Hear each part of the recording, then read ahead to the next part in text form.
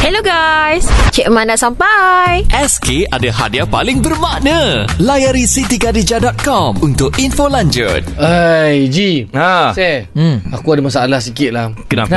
Kan aku cakap itu, kalau aku lulus aku punya diploma ni, aku nak Nazar kan, aku nak bagi RM100 kat korang semua kan.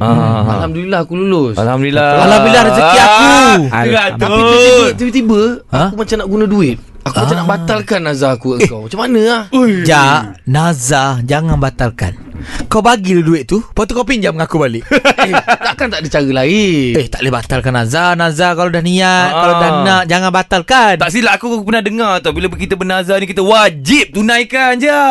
Tak ada lah. Semua benda permulaan mesti ada jalan penyelesaian dia. Aku nak try cari. Kenapa kau mula? Aku nak try jimatkan duit aku balik ni. Aku nak try. Aduh. Cik Man, Ya saya. saya dah dapat ijazah ni Cik Man. Ya. Tapi saya tak nak bagi RM100 per desain dengan Fizi. Tengok Cik Man betapa kerajaannya dia, Cik Man. Maknanya bila itu Nazar, bila ijazah tu cemerlang nak bagi duit. Nak bagi duit. Elok macam ni kita doakan gagal je lepas.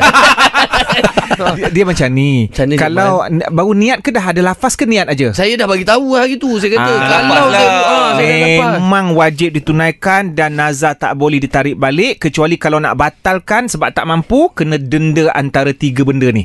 Yang pertama, bebaskan hamba. Hamba tak adalah zaman sekarang. Ataupun bagi makan 10 orang miskin, ataupun bagi pakaian 10 orang miskin.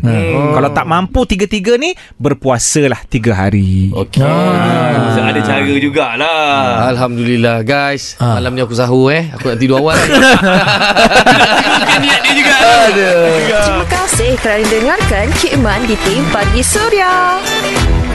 SK ada hadiah paling bermakna. Layari sitikadijah.com untuk info lanjut.